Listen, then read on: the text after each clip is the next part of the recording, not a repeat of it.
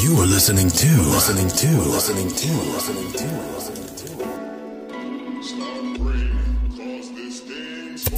First Gen Teachers Lens.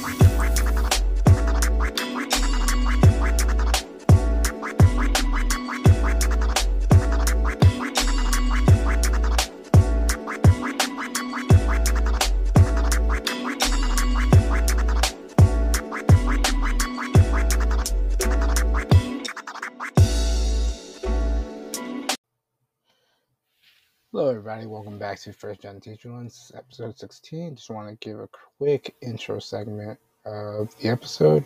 This is our episode with our first guest. I have Brianna, who is a secondary English teacher and a creative writing teacher from California. So we talk about what it means to be exactly a first gen Latinx teacher and even a student. So stay tuned. This is episode 16. See ya. All right, so hi everyone. This is First Gen Teacher Lens. I want to welcome you to a special episode where we do have our first guest, and I'm going to let her introduce herself. All right. So hi, thank you so much for having me. My name is Brianna, and I am a fourth year teacher from Southern California, and I teach around like the Inland Empire. And what else? Yeah, that's a little bit about me. I am Mexican and Salvadoran, and I'm here to just talk about, my experience as an educator and kind of help anyone out there who, shares some, similar or shares a similar background to, navigate this teacher world and get, different resources. So thank you again for having me. Thanks for coming on. I'm also Salvadorian, for those of you who already don't know that. I think we're both first generation in terms of like, this American landscape. But I do have 5 questions for you today in terms of like, just your background as an educator, being a first generation like student / teacher. So I'm gonna kick it off with the first question, which is, what was your journey as a first generation educator like? So All right. Just like overview. Wow. Overview. Like, where do I start? So I went to UCR, and from there I got my bachelor's in English, and I always knew I wanted to teach. I for sure wanted to become a kindergarten teacher. I was like really set on that. But as I took courses and I met different people, I knew that my career would change. But I stuck with my initial plan, and I'm glad I did. And from there, I ended up applying for the single subject teaching credential and master's program, also at UCR. And from there, I started working in the surrounding area. So I feel like I've been very fortunate to have the experience that I have since I started at a very young age. Even before I graduated with my bachelor's, I was subbing in like close by to my home, and so that was like really set the tone for the rest of my career, and also like my plan for entering the profession, and which ultimately also helped me figure out that I did not want to stay in primary education and instead teach at the high school level. So that's what it's been like. It's been a long journey, but I think I've been, in K through 12 classrooms since I was maybe like 21. Yeah, it's definitely primary is definitely completely different than secondary. Like I subbed. Bless their hearts. Yeah. I mean, I couldn't do it personally. Like I subbed, I think it was kindergarten. Yeah, kindergarten, second grade.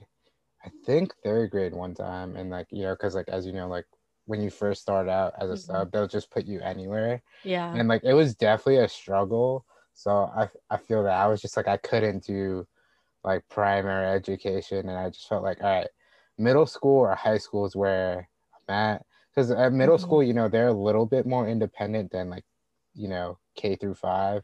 And then, but they're still at an age where, you can sit down with them and then read a book or just like popcorn read, even with high school kids. But definitely like I had the most fun for me was like definitely between the high school and middle school ages. So I definitely feel Yeah. that like primary, I'm sorry. Shout out to the people who do primary because I know Yes.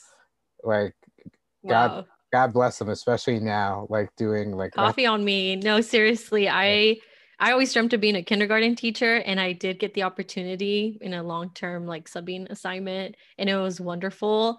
But I've never felt so exhausted in my life before. It was so tiring. And the kids were really cute. And I think just the pressure from parents that I think kind of pushed me to teach a higher grade. So yeah, just really anxious, just taking yeah. care of the little ones. But I did at some point want to become a special education teacher, Hmm. and I ended up just doing single subject because I did have a passion for ELA, English, and English literature, and I also knew I wanted to continue my education, and I felt like that would be the one where I can still, teach Right. students, but also grow in, my own like personal way and academic way, and to pursue something different, but still like in the education realm. So that's what it's been like. It's been so nice to see the different like schools, the different like grade levels, interact with so many different educators.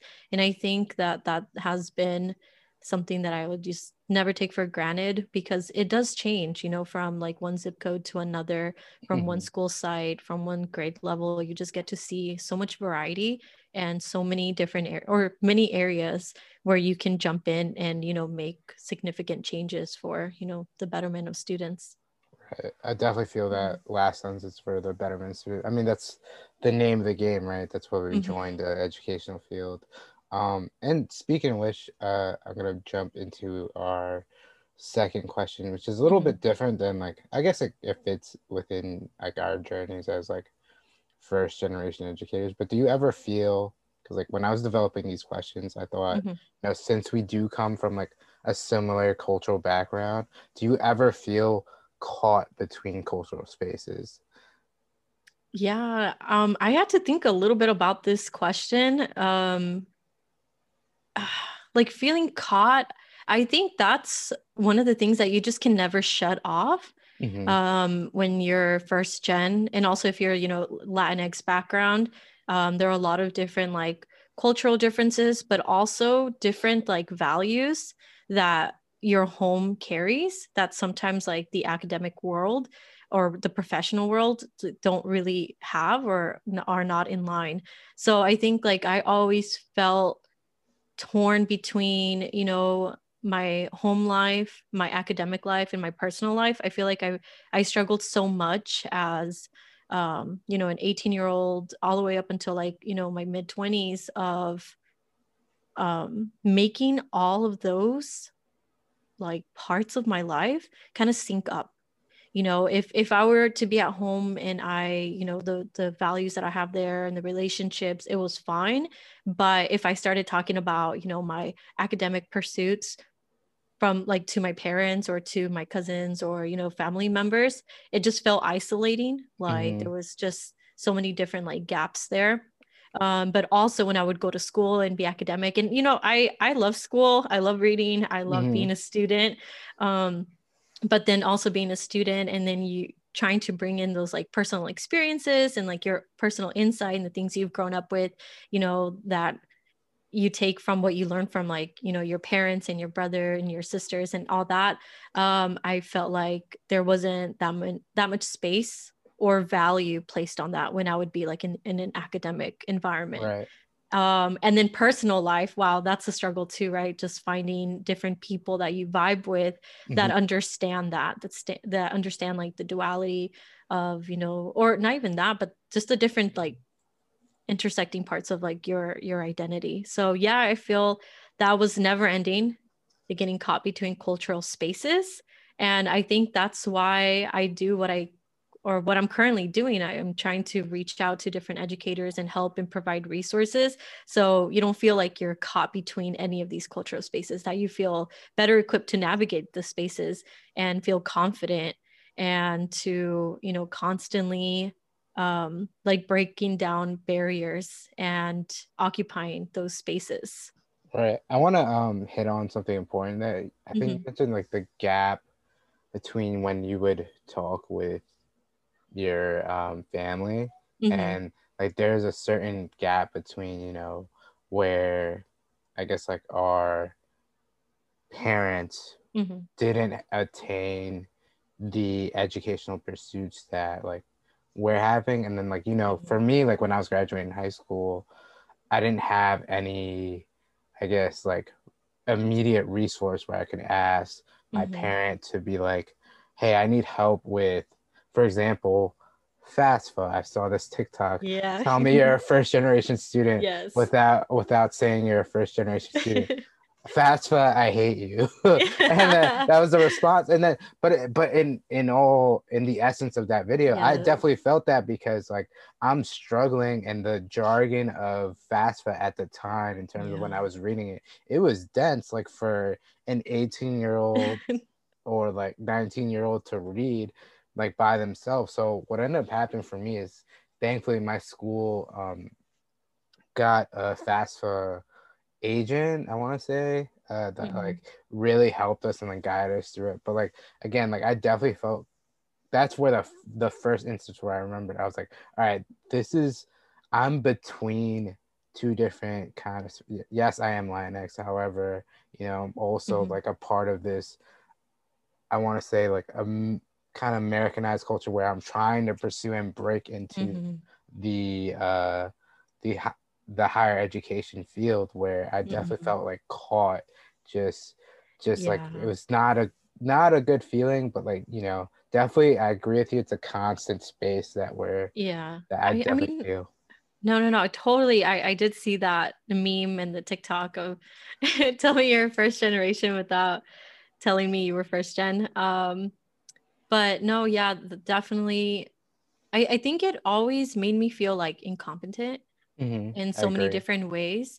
Like translating mail or having to, just learn more of like Spanish to be able to like communicate with your parents, and having the patience to do it as well, as I was a teenager in all our hormones and our rage, trying to finish our homework and explain to our parents in a different language what we're doing, and also explain like the context of it all. And it's so different, and Yeah. it can be feel like I was always like a very frustrated person, Hmm. like if in my home or going to school, just constant frustration because I felt like I just did not understand things fully. Hmm. And no matter how hard I worked, I just had so many gaps in my knowledge, Hmm. and also in doing a lot of the things like that. For example, like, we can talk about other people, we can talk about, white people saying things and hurtful things, and being discriminatory towards, Latinx people. But, I had some of that where I grew up and I'd be like, Ma, like, I'll say it in English. And it's like, ¿Pero qué es eso? What's that? I'm like, Hmm. well, it's this. And, having that frustration where Right. we can carry some of the same like sentiments and some of the same, like, I guess, approach. So yeah, again, with the patience and kind of understanding that some of the things that we did were like hurtful, and Hmm. kind of forgiving yourself for that, and then just doing better. Right. And as an adult too, now I'm like, oh, I gotta treat my parents right. All the Yeah. times All the that time. I said these like hurtful things, or I just didn't understand them because school made it seem like they weren't smart enough. Like my, Hmm. checking the box of like, what's the highest grade level that your parents, attained, and putting down elementary, putting down middle school, or for Hmm. some people even like high school. um it just kind of like it does something to you where you're like, wait a Right. second, like, do other peers like not have the same situation? Like, do they parents who are professionals, like, you can't really relate to that, and it gets you frustrated, and sometimes you take it out on your On family members. Yeah. Yeah, and so it's a lot of forgiving, and it's parents are always going to be understanding and forgive their children, or at least in my situation. But things like that too, where when I'm talking to my students, something that I have to share and be vulnerable about. And, it's like, hey, like this was pretty shameful on my part, but it's something that, as a first gen student, like, or person in general, like you just have to go through. Right. I think that brings me to, I think you answered kind of a little bit my next question, which is have you ever felt the need to work twice as hard as white counterparts? I think you mentioned something, that there are gaps and like in terms of like your peers. Like I know for me, I went to a school upstate where it was I want to say very, very majority Caucasian, and like they're coming from the downstate where I'm at, so New York, Long Island, and New York City, and like the towns that there were from were obviously more affluent, and the town where I'm from, there's this misconception that if you're from downstate New York, that like you're live in a lucrative neighborhood, which is not true due to like redlining and like drawing up properties and like tactics with real estate. But did you ever feel the need to work twice as hard as like your white peers, whether it be in like work or just like in school? Yeah. Yeah, I was also thinking a lot about this question too. I wouldn't, oh gosh, I think my problem with this one was the word like the phrasing, like working twice as hard. I feel like the difficult part of that is, let me backtrack a little bit, is the recognition and I think that is what I struggled with, where I got good grades and I always did well academically, but I did have to spend a lot of time at home teaching myself and reteaching and reteaching and reteaching, and finding people around me who would be able to help and have the patience to kind of help me through tutoring or anything like that. So I think behind the scenes, yes, I feel like I've had to work extremely hard. But I think like in the actual space, like if I were to be in a classroom or in a staff meeting or, anything like that professionally, it's more about visibility. I feel like I've had to take more risks and be more not calculating, but really like write down my exact words to make sure that nothing is taken out of context or that they understand what I'm actually trying to say. And so I think, yeah, I think it just comes down to that, where when it comes to visibility, I can say something and it's like, okay, cool. And, someone who is white can say the same thing and it'd be like, wow, that's a genius idea. Let's go with that idea. So I've had that happen a lot, I think, as like, a teacher of color, where if I were to suggest anything or present new ideas, whether it be in a casual way, or it's like a raising my hand and being like very bold about it, like, hey, I think we should go in this direction. I don't really get a lot of like responses back, or a lot of, I wouldn't say recognition, but just, at least putting that in the back of their mind and coming to me later and being like, hey, I remember you said this. It's more of like just kind of blend into the background, kind of forget about it. So I think that's what I've struggled with. So like in terms of that, just like being acknowledged in this space that is, let's say, predominantly dominated, because like in the educational field, like it's definitely dominated by white women in terms of that, in that space. I mean, like for me, I'm like I feel like I'm a double outcast because I'm a male and like I'll say a person of color. And like I know for New York City, they're trying to change that because like, there are initiatives like for my grad school is part of that initiative, the entire city university. Yeah. For what's it called, Men Teach, NYC Men Teach. And I know Ooh. they reached out to me a few times, but I wasn't sure about like connecting with them. But it shows the need that like there is gaps between like in this educational sphere that definitely make, for me, it makes me feel that like I have to like be, as you say, inventive or bold, and in order Mhm. to get some sort of acknowledgement. Yeah, no. So I think, yeah, it's like, have I ever felt like the need to work twice as hard? So maybe I would say I can work the same, but when it comes to um, changing anything or suggestions or an opinion, that's where it's kind of like dismissed. Like they'll hold the space, they'll hear me out, but Mhm. there won't be like any additional like dialogue or any follow up or anything like that. And I am generalizing. I mean, I have built relationships with certain individuals, and I know that I can go to them, and Mhm. the acknowledgement is there. But as you said, this profession is predominantly white women, and I believe it's like close to what, 80%. It's like Yeah, I think it's something. 80%. Yeah, like 80% white women. And even within that, as I'm a female, so I do understand how that can work for me, and in the ways it works against me, um especially if you do have like admin or board members who are predominantly male, and Mhm. then Yeah. you have a long list of issues there. Yeah. So right, and it's so funny that you brought that up, and it's really cool actually, the NYC Men Teach, because there's a lot of research out there on when students see someone that looks like them, the Mhm. benefits that come with that, and also having like a male figure. And I did Right. do a research paper back in school, grad school, that talked about men in the teaching field, Mhm. especially like elementary, primary level, that they don't really have that many like kindergarten, first grade, second grade positions. And Yeah. then the long list of reasons why, and Right. the stereotyping and the issues that go with that.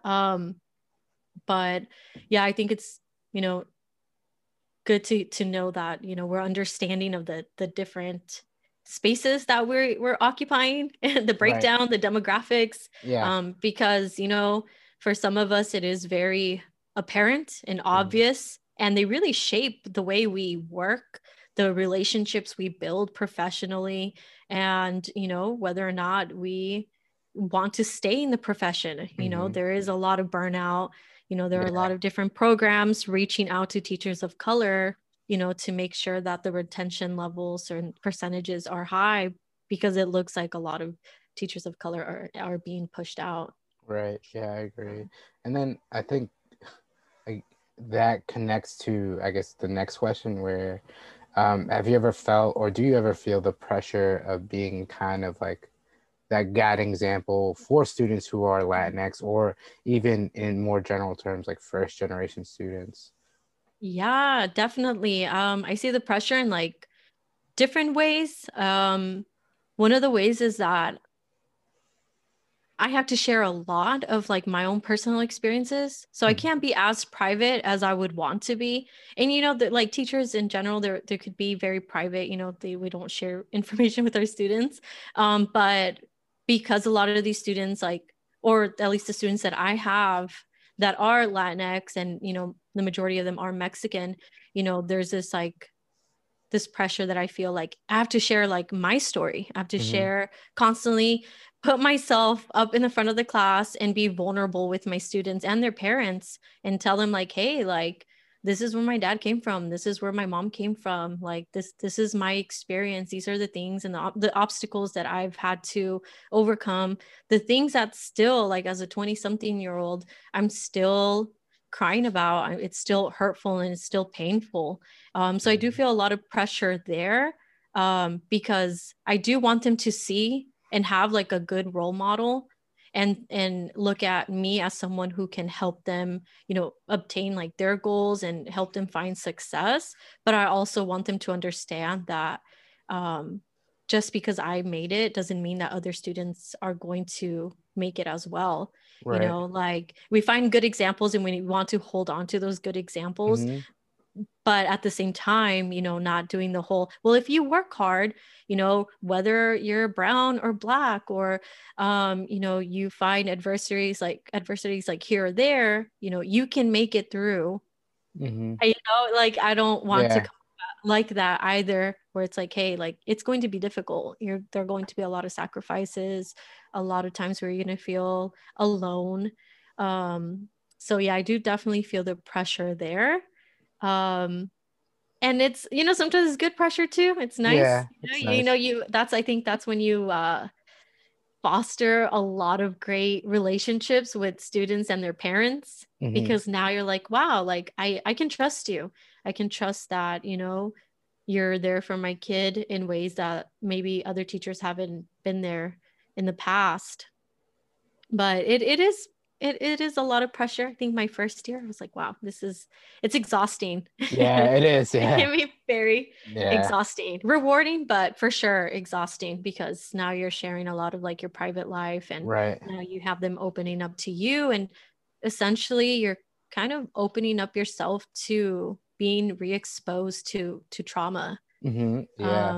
And I think that one is hard. And I don't think I've had the conversation with many educators. I know we had a brief conversation Right. about Yeah. the traumas Yeah. that our families went through in their countries, and then Hmm. bringing that over and having parents who are quiet about what they experience. Hmm. And you have others who do tell us and explain in detail what happened. Right. And so yeah, no, that's something else too, when you're sitting in PD and Yeah. you're like, I'm Yeah. just gonna go to my room now and cry for a little bit. I'll be right out.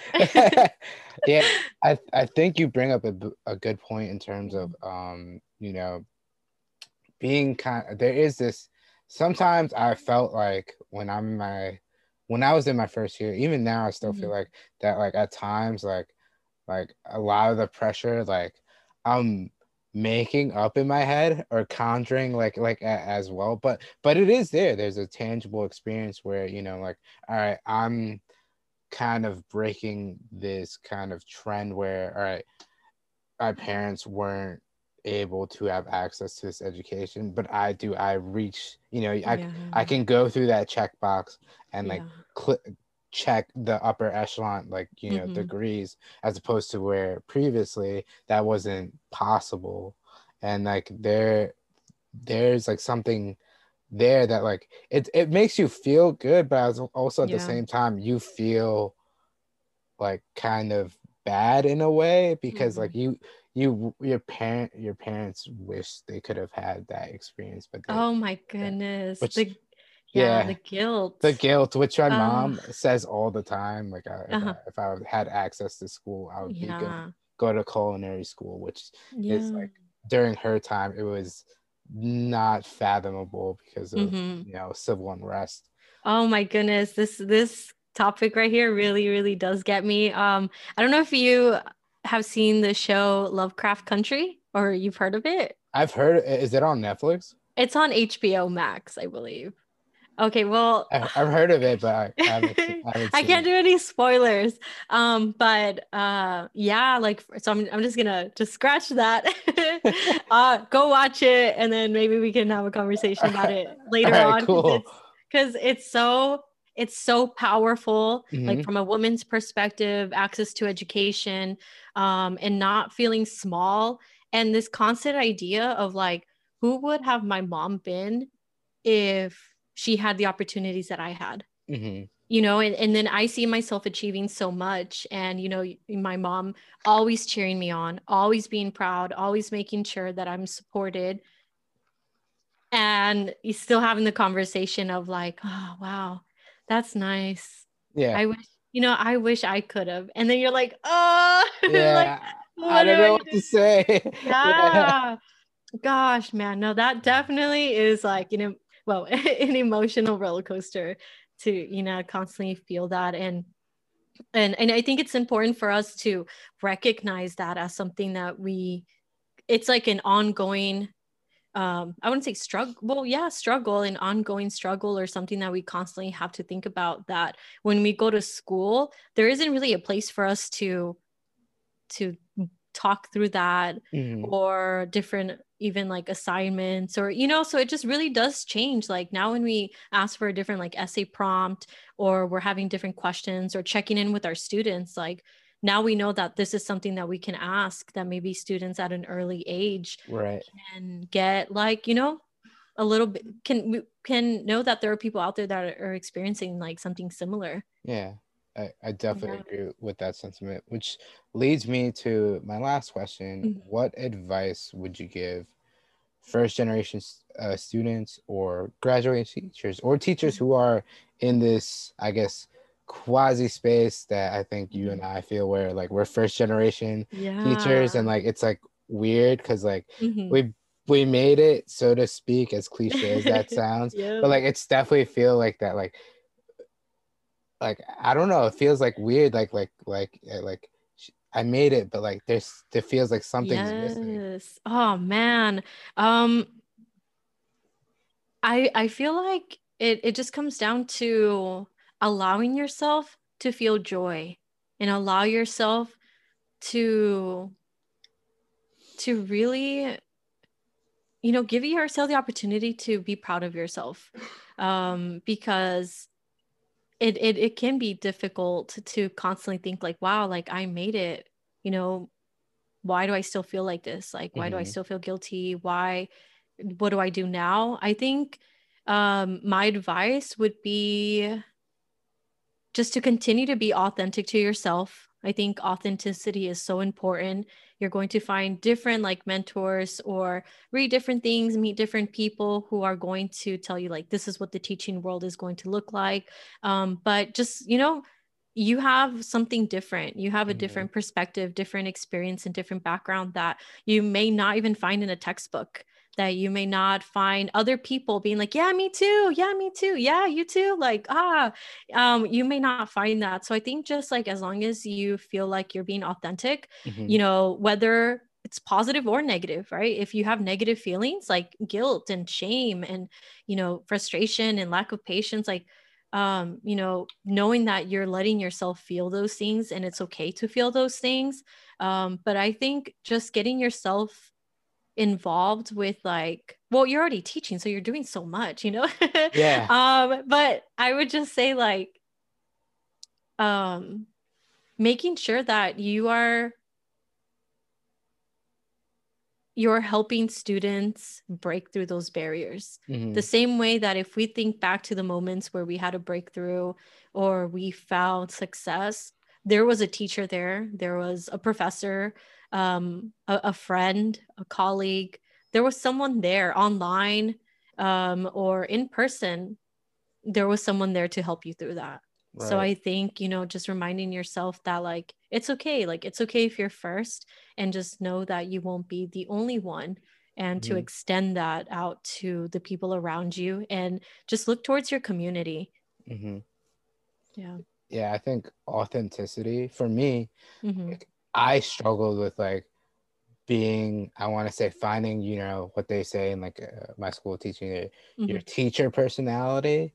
And Mm-hmm. like I realized like I'm a goofy guy. And so like Yeah. I like make TikToks, like I'll post them on Google Classroom for my kids. And like Yeah. they were like they would like laugh at them, and like the parents give me the same feedback that like you're so Mm-hmm. funny with the kids, but like you also like, Mm-hmm. once time to do work, you like get them going. But definitely like kids, I feel like students at any age would kind of detect if there's like falsehood in like the way Yeah. you're teaching. And like I think Exactly. one mentor that I had in student teaching was like, kids are like sharks, like, so to speak. If you think Mm-hmm. about, like, sharks smell blood, they'll go around the area. Mm-hmm. Same thing with kids, they'll smell like if you're not being realistic with them, so Yeah. they won't, that they'll reciprocate that kind of same Yeah. sentiment, which is like, I think that's so true for any teacher, or even first generation students. Like, there'll be more to come after you, there is Mm-hmm. that pressure, but as long as you keep honing in on like what on your studies and what you want to do, Mm-hmm. you should be okay at the end of the day. Yeah, for sure. No, yeah, I think there's this idea of like you're going to become a teacher, and there's like this like teacher like model that we have to fit. Hmm. But it's, yeah, it's finding your teacher personality for sure, Right. and just rooting in and being authentic, and that comes with being transparent with kids, and um just letting them know that you're there to help them and that you're going to support them in any way that you can. But yeah, they can definitely sense that for sure. I always thought I had to be like very serious, but I also like super goofy. Like I just laugh so much and I find things to be funny. And so, just it's really, really, it takes you sometimes you're like, you start feeling bad. Like, wait a second, am I doing this teacher thing right? Like, am I supposed to be like this or not supposed to be like that? Especially when it comes to discipline. But it's like, you find that something that you feel comfortable with and just stick to it, because in the end, it's, it's your classroom with your kids, and you are building a relationship. Like a person who's not in there, you're not there creating a relationship with them. And so, yeah, just being authentic. And the reason why I bring up the word authentic is also because, gosh, imposter syndrome, constantly, always feeling like, what am I doing? Like, am I pretending? Am I putting on a show? Like, what, like, do I deserve all of this? Am I a phony? So, and that never really shuts off for me. I mean, I wish if any of you listening have any advice or suggestions, that'd be great, because I mean, I still can't get a good grasp on that. I think that was my first episode on like this podcast world, because like definitely I still to this day, like you're saying, still struggle with it. Like, am I like I feel like I didn't earn these degrees, and like definitely like questioning yourself and like constantly and like you bringing that in the classroom. But definitely like after a while, after you get acclimated, doing this for all, like, no, I definitely earned this. Like, this is where I'm supposed to be. But it's always at the back of your mind, kind of like an evil surprise. Just evil surprise. Yeah, no, for sure. Oh, man.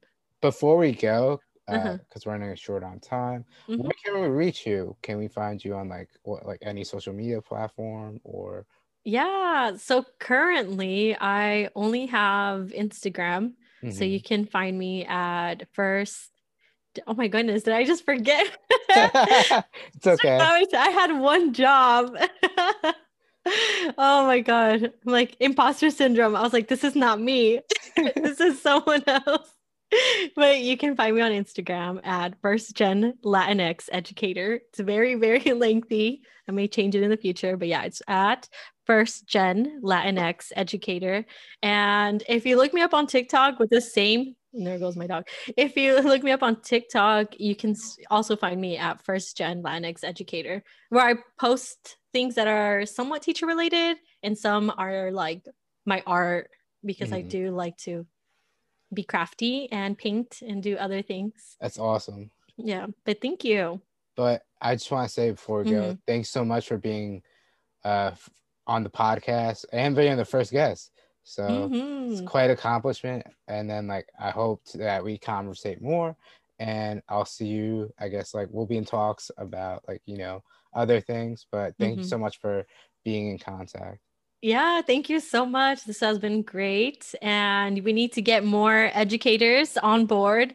So if you found anything on here that resonated with you, and you would like to, expand and join the conversation, the more, the merrier.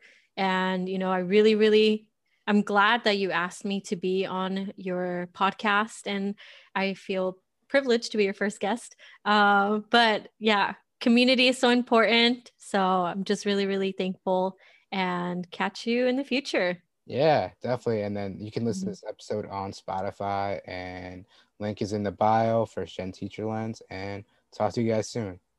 All right, bye. Thank you for having listened to the First Gen Teacher's Lens. We'll see you here next time.